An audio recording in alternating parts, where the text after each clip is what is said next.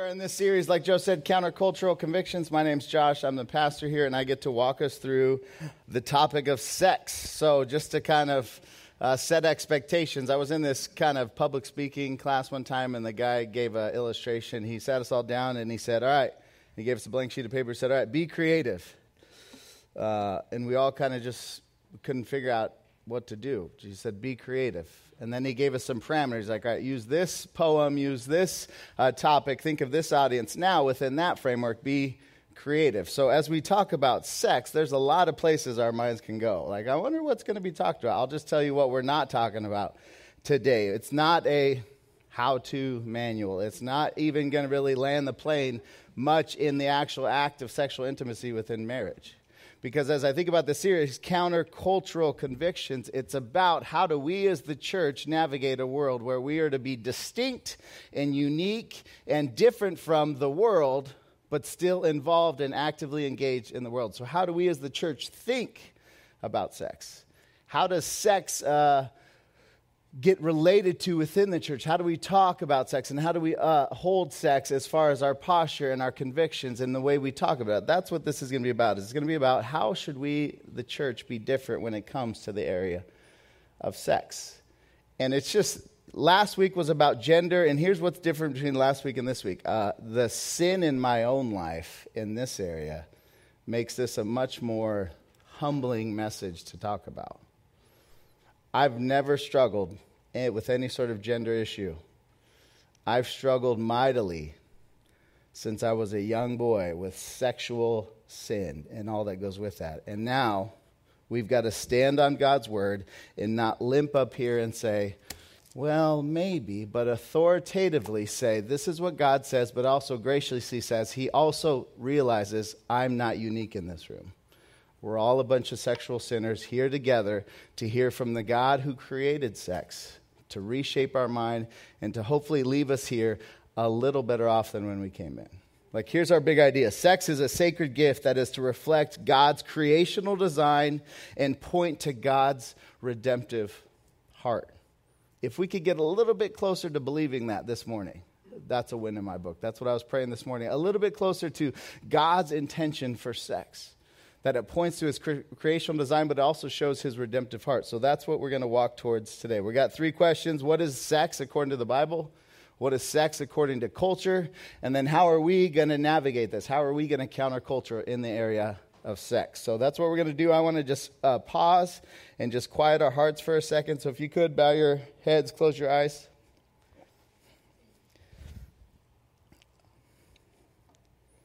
And just give the Spirit a moment to just prepare our hearts.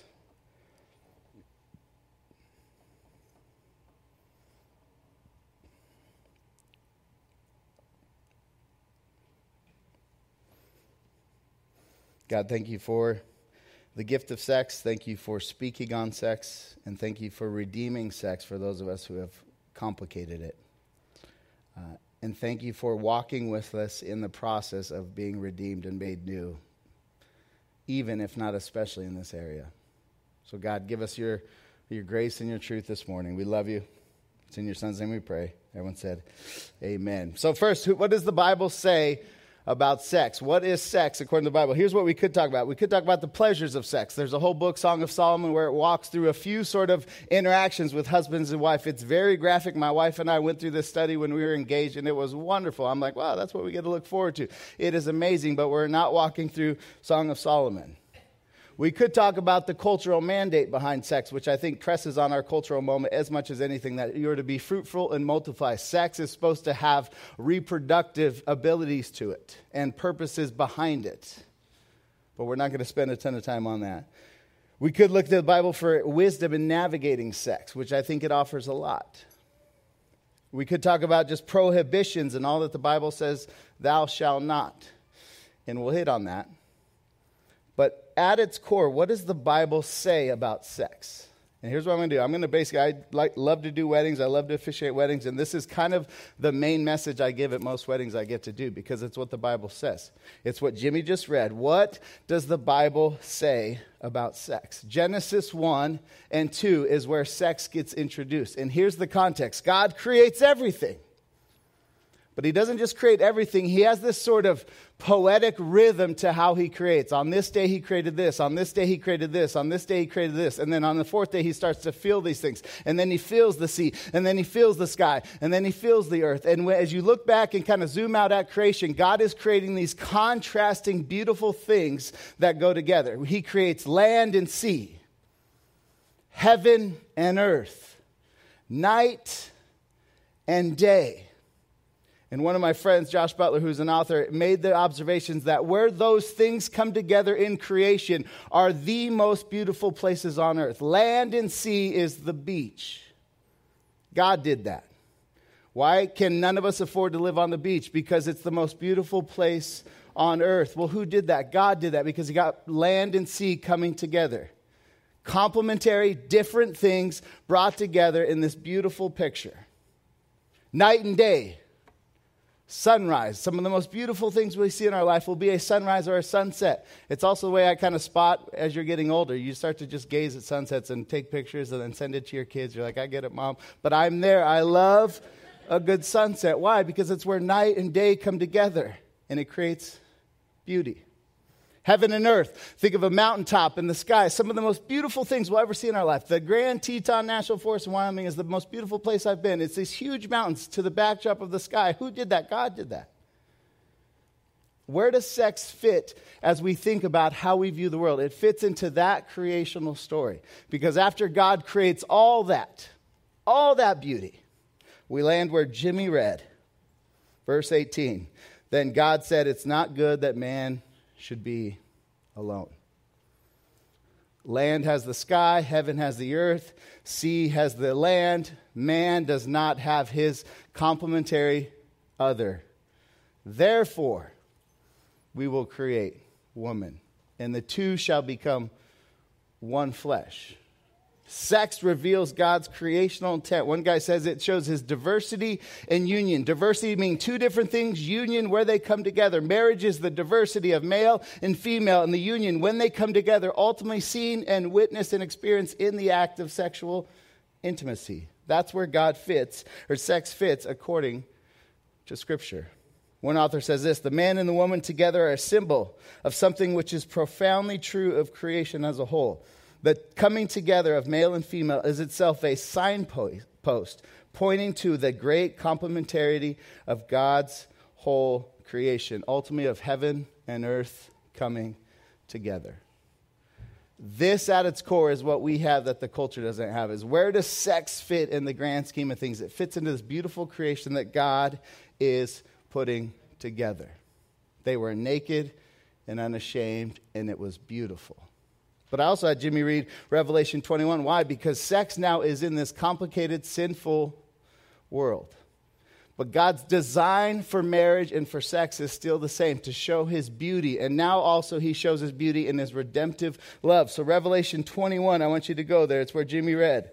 What is the end of all things? What are we hoping for? What are we longing for? What's the thing that all of us want to happen, even if we haven't articulated it? It's Revelation 21, verse 1 through 4. Then I saw a new heaven and a new earth. For the first heaven and the first earth had passed away, and there was sea no more. And I saw the holy city, New Jerusalem, coming down out of heaven from God. Here's the line: prepared as a bride, adorned for her husband. And I heard a voice from the throne saying, behold, I'll add, finally, the dwelling place of God is with man. He will dwell with them, and they will be his people, and God himself will be with them as their God.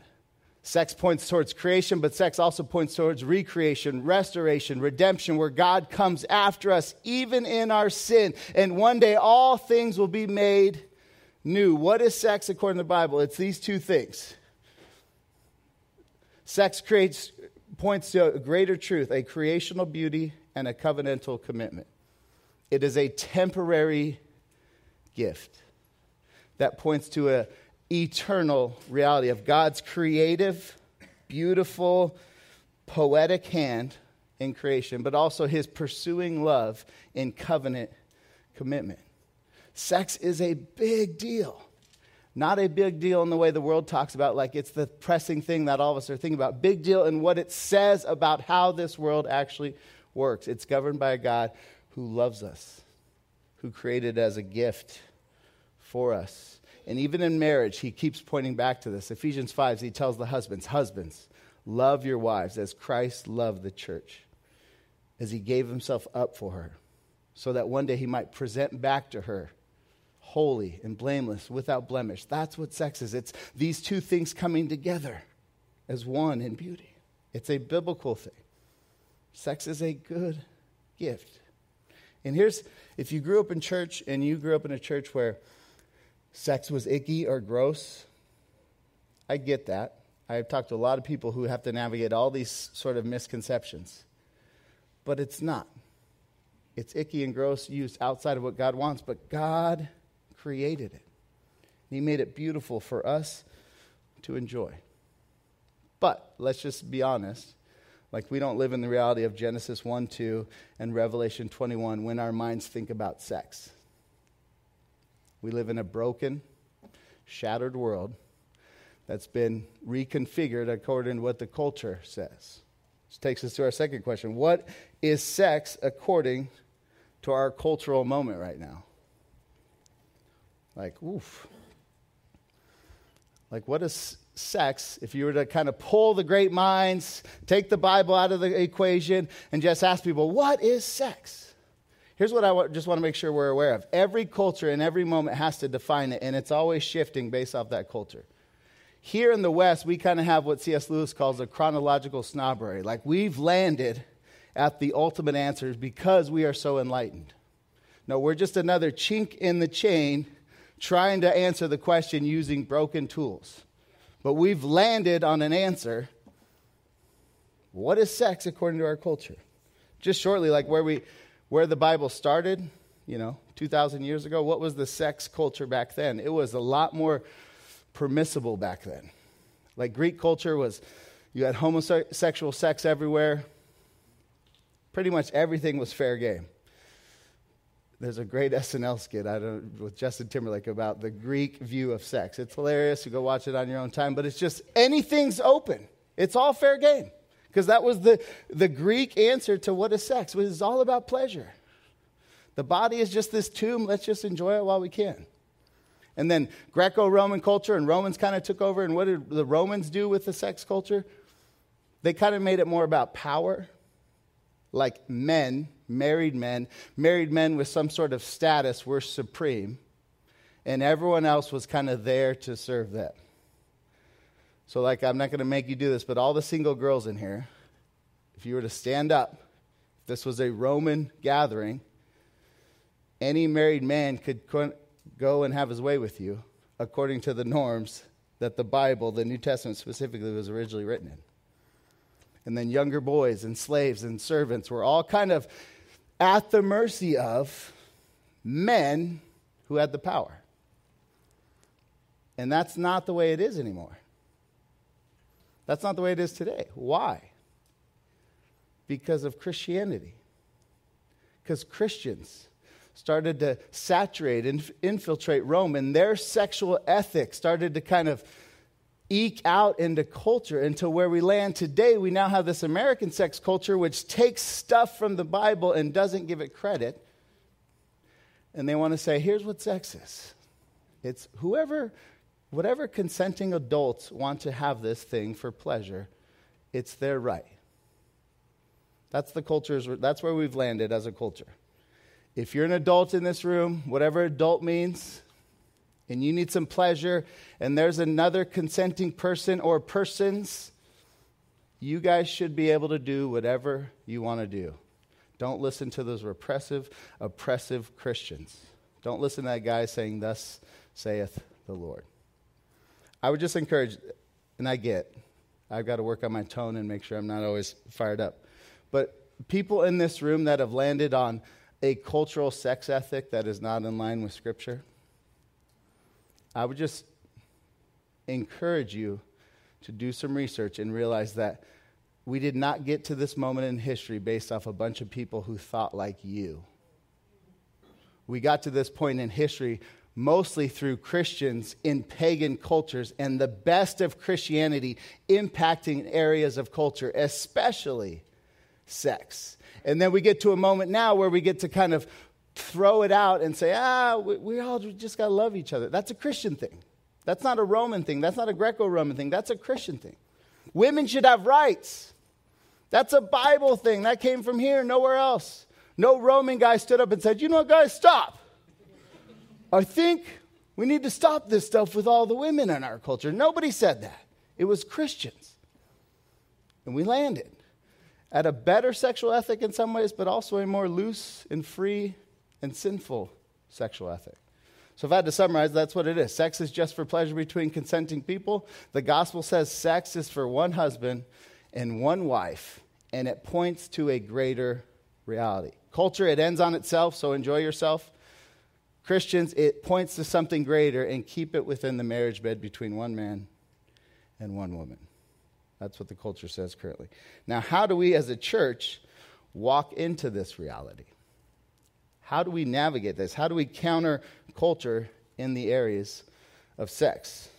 Like I said, some of us are in here with all sorts of baggage. And we kind of limp into here, and we limp into any sexual conversation.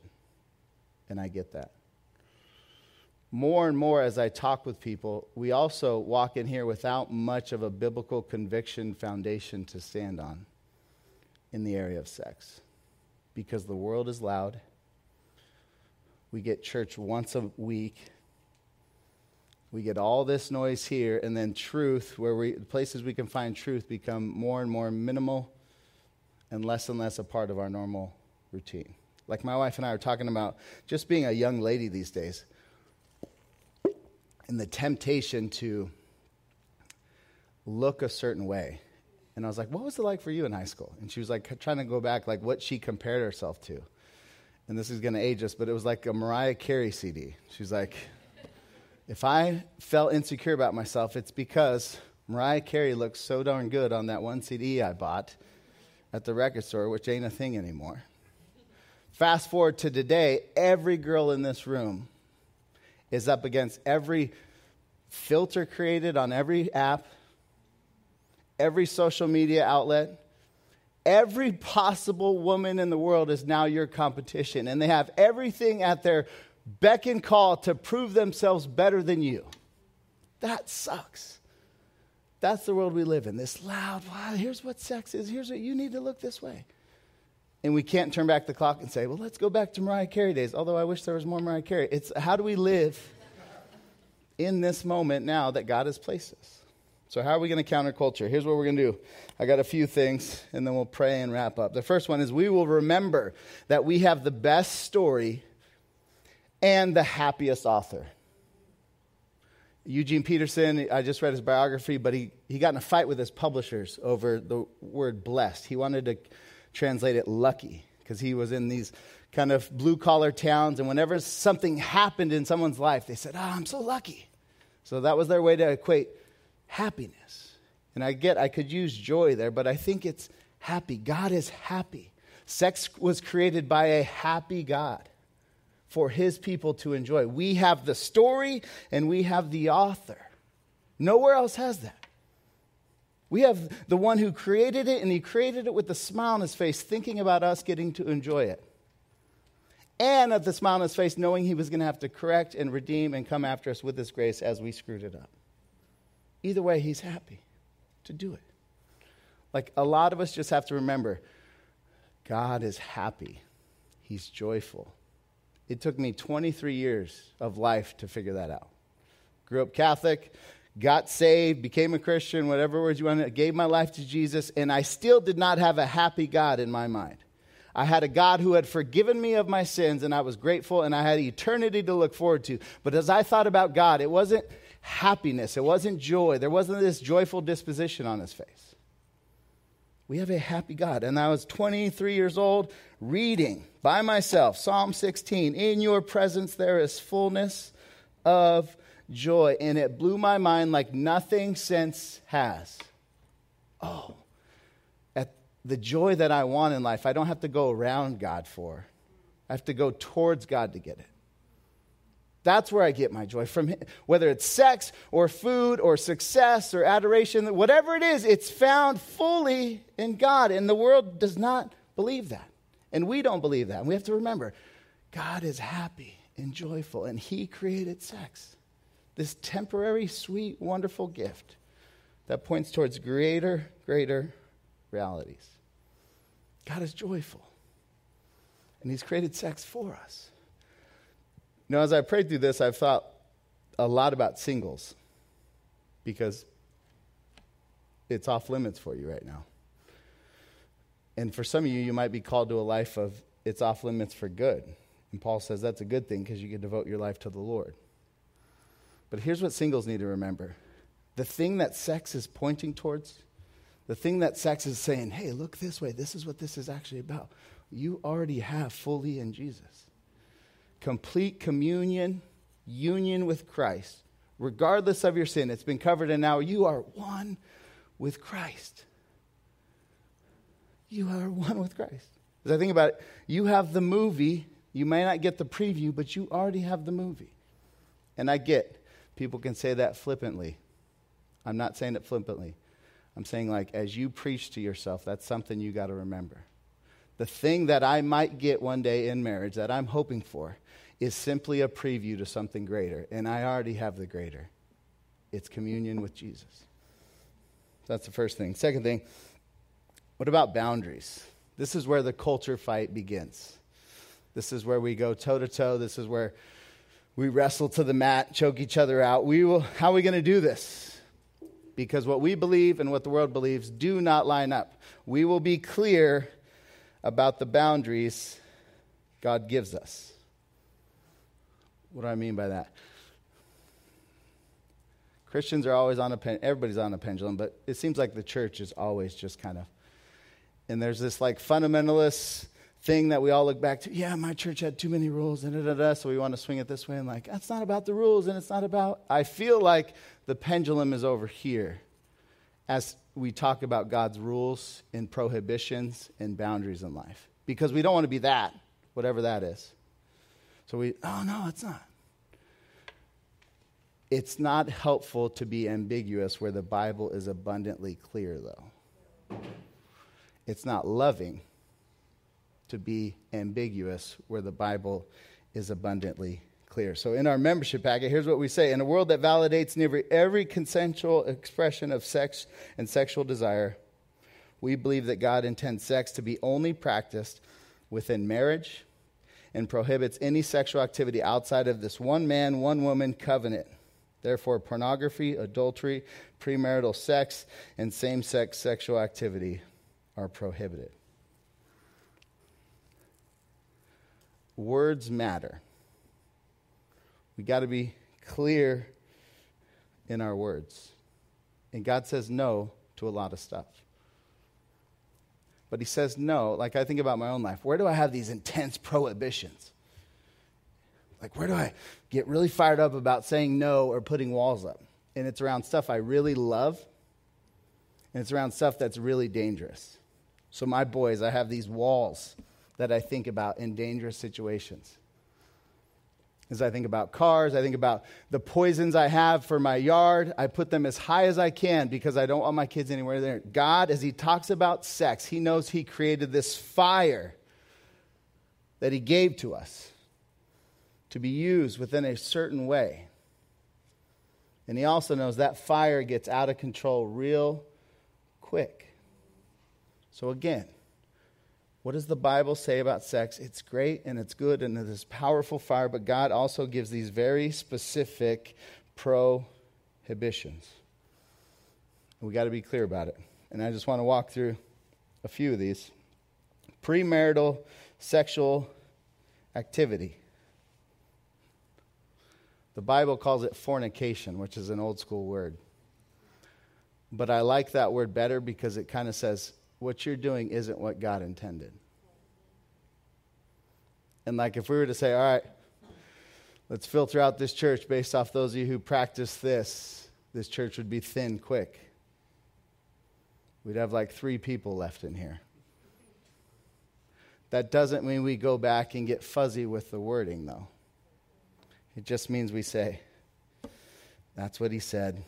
I didn't do it that way. I'm sorry.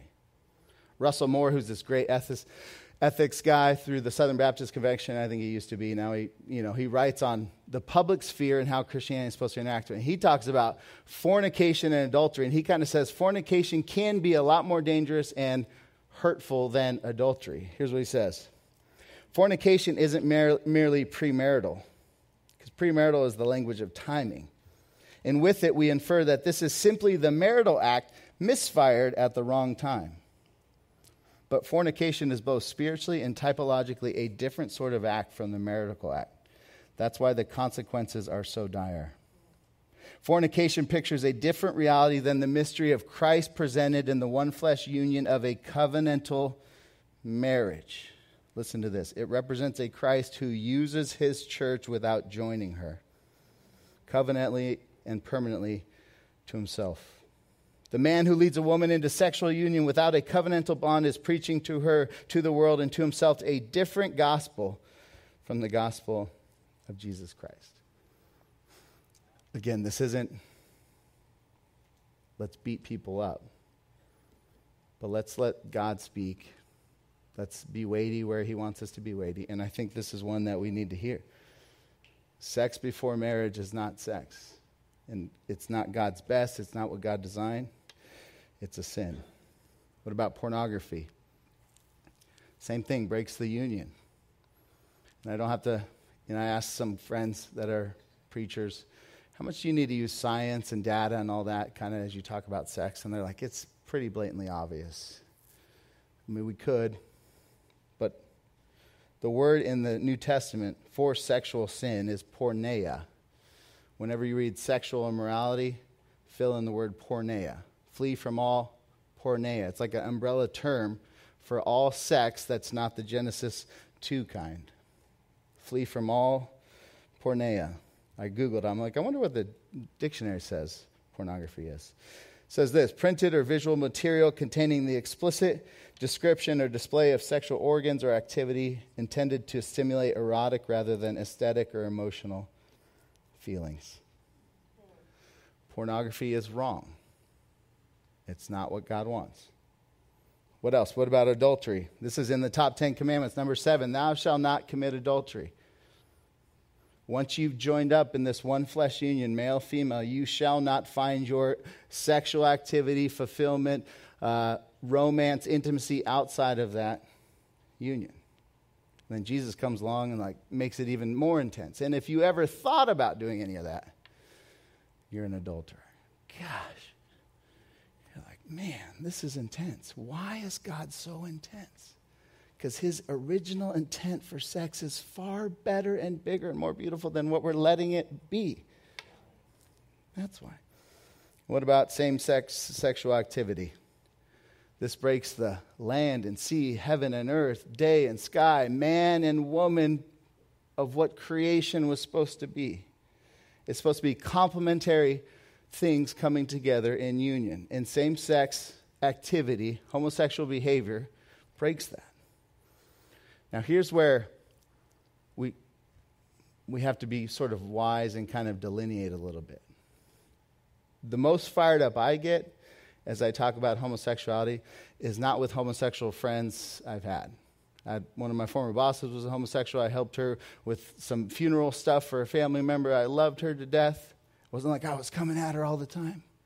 But in the church, this is where the danger comes. When people claiming the name of Christ now want to say, this is not really a sin. You guys have misheard God in this. So I had a coffee with a gal not too long ago, Christian gal. She's like, I'm gay now. I'm like, okay, thanks for telling me. And, kind of tell me about your story. And then one of the things is she also wanted to show me sort of theologically how she landed on it's okay now. And I hesitate to give you this because it's a terrible, I'll just tell you. This guy got famous with a YouTube clip 5-10 years ago. Matthew Vines, young kid, got up in his church and said, here's why all the passages in the Bible that talk about homosexuality are not really talking about what the church is saying. Therefore, God is affirming of homosexuality. And she slid the book across. And I'm like, yeah, I figured that. Because it's like easy access. It doesn't take much mental thought to get. And here's the thing. Whatever you want to be true, you will find a way to make it true. That's just human nature. I'm that way. It's like my kids with video game Fortnite rules. Like, if it's going to work in their benefit, they're going to enforce the heck out of it. But if it at all benefits their brother, oh no. I've been doing research, Dad, and it says. But just to give us, the danger is Christians changing God's definition of sin. My goal as a pastor, my hope for this church is not to go in the world and carry banners and tell everyone where they're wrong. But it's to be refined by God's word, as Chandler read out of Psalm 19. And all the passages that talk about homosexuality prohibit it. I'll just give you a couple. 1 Timothy says this: the law is not laid down for the just, but for the lawless and disobedient, for the ungodly and sinners, for the unholy and profane, for those who strike their fathers and mothers, for murderers, for the sexually immoral, for men who practice homosexuality, for enslavers, for liars, for perjurers, and whatever else is contrary to sound doctrine. Affirming of what Moses said in the Old Testament, that homosexuality is not God's intention. It's outside the boundaries that God has given. Romans 1 is the famous one, and people like to say Paul is sort of homophobic, but he talks about it this much, and he talks about sin in general this much. But here's where he brings it up. Romans 1, 26 through 27. For this reason, God gave them up to dishonorable passions. For their women exchanged natural relations for those that are contrary to nature. And men likewise gave up their natural relations with women and were consumed with passion for one another. Men committing shameless acts with men and receiving in themselves the due penalty for their error. God's clear on our boundaries.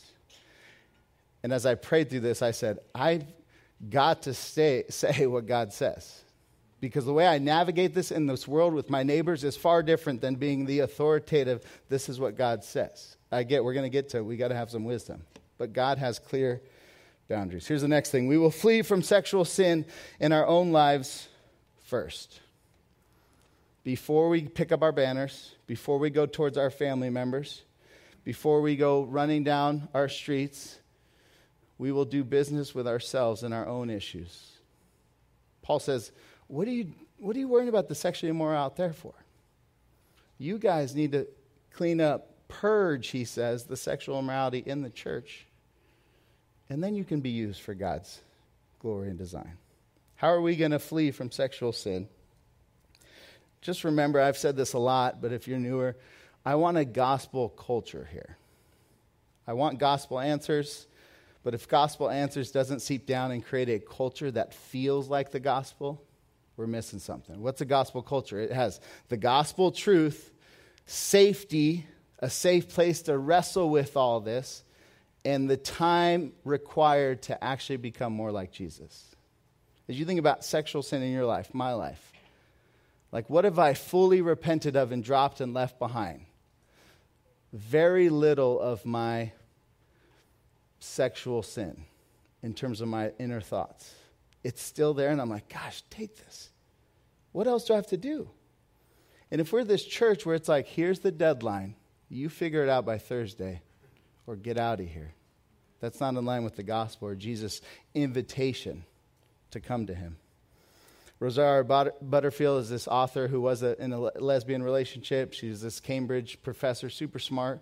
But she talks about why she's not a fan of conversion therapy and all these things where you take a homosexual person and kind of convert it out of them. She says, the gospel invites us into dying to self, and that is a lifelong journey. I'm always going to struggle with this, she said. When I'm tempted sexually, it's always going to be towards another woman.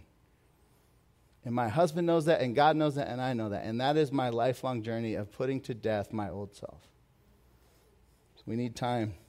We also need people. I'll just ask you this. What people in this church or around you, Christians, brothers and sisters, know your specific sexual struggles?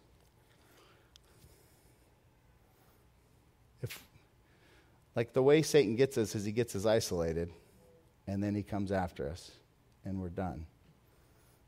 Who knows your struggles? And then protection. What are you doing to actually protect yourself from sexual sin that you and I struggle with? Like, think of all the areas. Pornography. I'm so sick of hearing guys talk about their struggle with pornography, and then I ask them, well, what are you doing about it? I'm praying about it.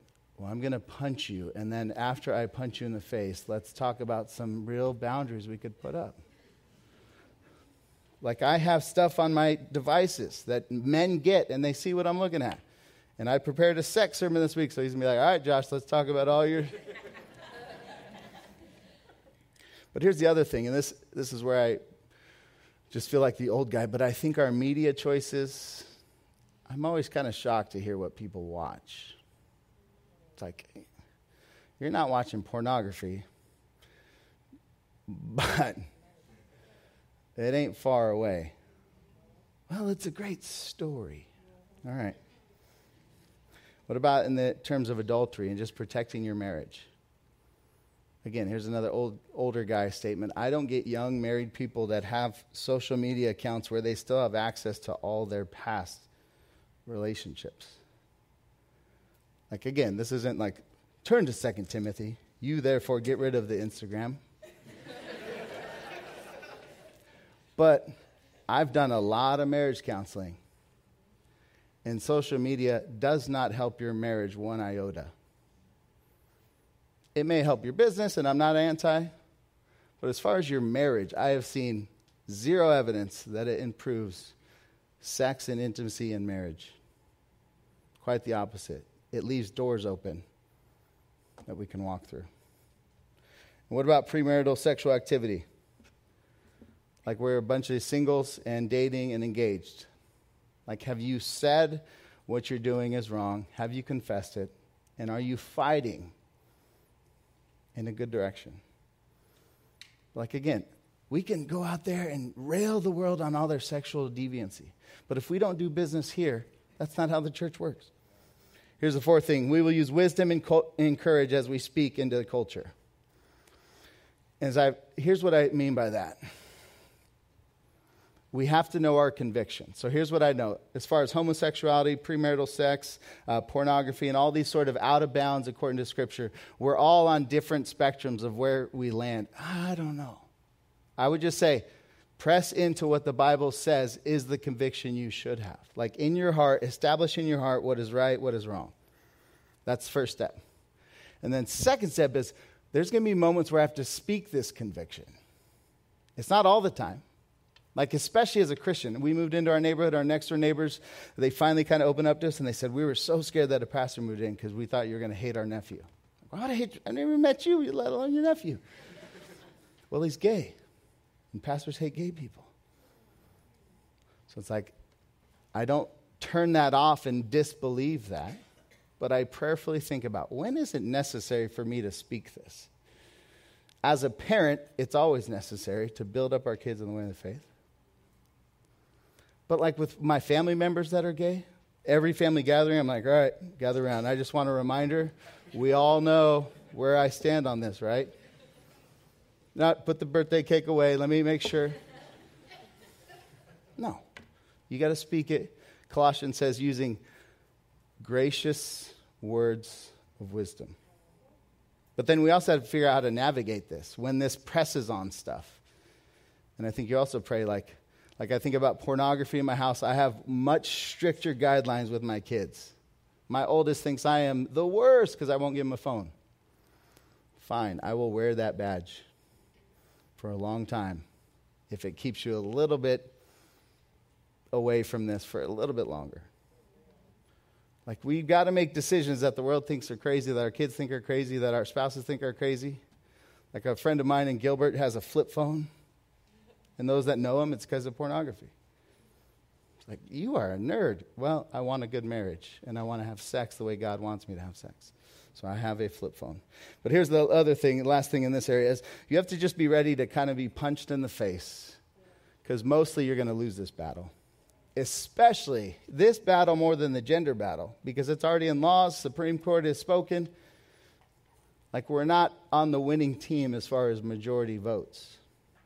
That doesn't mean we bow out. We just know, like, this is a losing battle. Next thing, we will have a high standard for sex and marriage as a church. Like, we will honor people that have been married a long time. Marcia, Steve are in here. They've been married 53 years. Marcia, God bless you. But like, we want to honor the things that God honors: long, healthy marriages, not perfect, but lasting marriages. We will challenge and correct marriages that have just started. So you young marrieds, we want you in the Young Marrieds Club. We want you on a good foundation. Then as I think about singles in this room, my heart breaks all the time for this demographic, young single girls. Because you're in a rough spot, dating-wise. You have very little options on the table. So mentally, I know this because I don't have any daughters, but I have a lot of girls that have been in my ministries, and they start to just lower the bar until somebody kind of step over that very low bar they've created. And I would just encourage you, part of your faith journey is going to be praying to God to bring you somebody that meets a high standard, that doesn't just get over this tiny little standard that you put in your mind. It's just gross how dating works today. Guys don't have to do any work. Like a text, like how much work is this to get a girl to do however much a girl's willing to do for the attention that she got from a guy that put in this much work? If you stay in the world long enough, that becomes your standard. You keep coming around church and godly men, you say, I think that's what I want. And you pray for it, and you pray towards it. And then finally, sex is not the ultimate thing. One day, sex will come to the end where I understand Jesus' word saying there is no marriage in heaven the way you understand it. Which means sex must be pointing us to something bigger. And the thing that's bigger is intimacy. We remember that the thing that we all want is intimacy. Sex is a picture of that. And here's what's beautiful about sex. It's these two beings exposed fully in front of each other, and they come together and embrace. There's this quote from Ray Horton. He says this: there they are, Adam and Eve, together in the Garden of Eden, naked and sexual and both completely happy. And in that place of permanent belonging and gentle acceptance, the woman isn't the only one naked and vulnerable.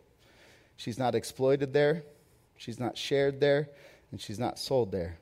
They're both naked and not ashamed or degraded or used. Here's the line that gets me. But they are both comfortably at ease, fully accepted, and tenderly embraced. Genesis 2 points to that reality. Revelation 21 points to this reality with all of our junk built into it. Like, the most embrace I've ever had has been in the local church. And the most guilt and shame I bring into the local church is a lot of my past sexual sin. And intimacy is somebody seeing at you with all your junk, all your mess, and saying, I see you, I see all of it, and I still welcome you in. And that's what we get to enjoy within the confines of marriage between one man and woman. And we get to enjoy it in a broader sense in the church where we have been welcomed by Jesus. None of us come in here with this thing figured out. None of us leave this message without some guilt, some shame, We're all implicated. So how do we build ourselves up? How do we leave here stronger? We don't. We just remember that He has welcomed us in by His grace. And Paul says in Romans, therefore you who have been welcomed like that, you sexual sinners, you deviant, you fill in the blank. You have been welcomed in, not partially until you figure it out, but wholly. You therefore welcome one another as Jesus has welcomed you. We are a messed up bunch, but He is good, good, good to us. Let's pray.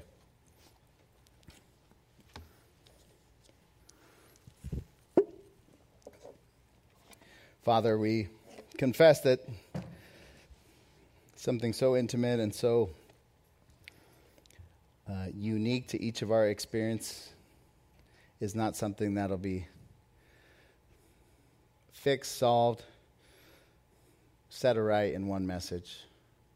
But God, we trust that every time we open your word and we let your Spirit speak to us through your word, that we are conformed and formed more into your image.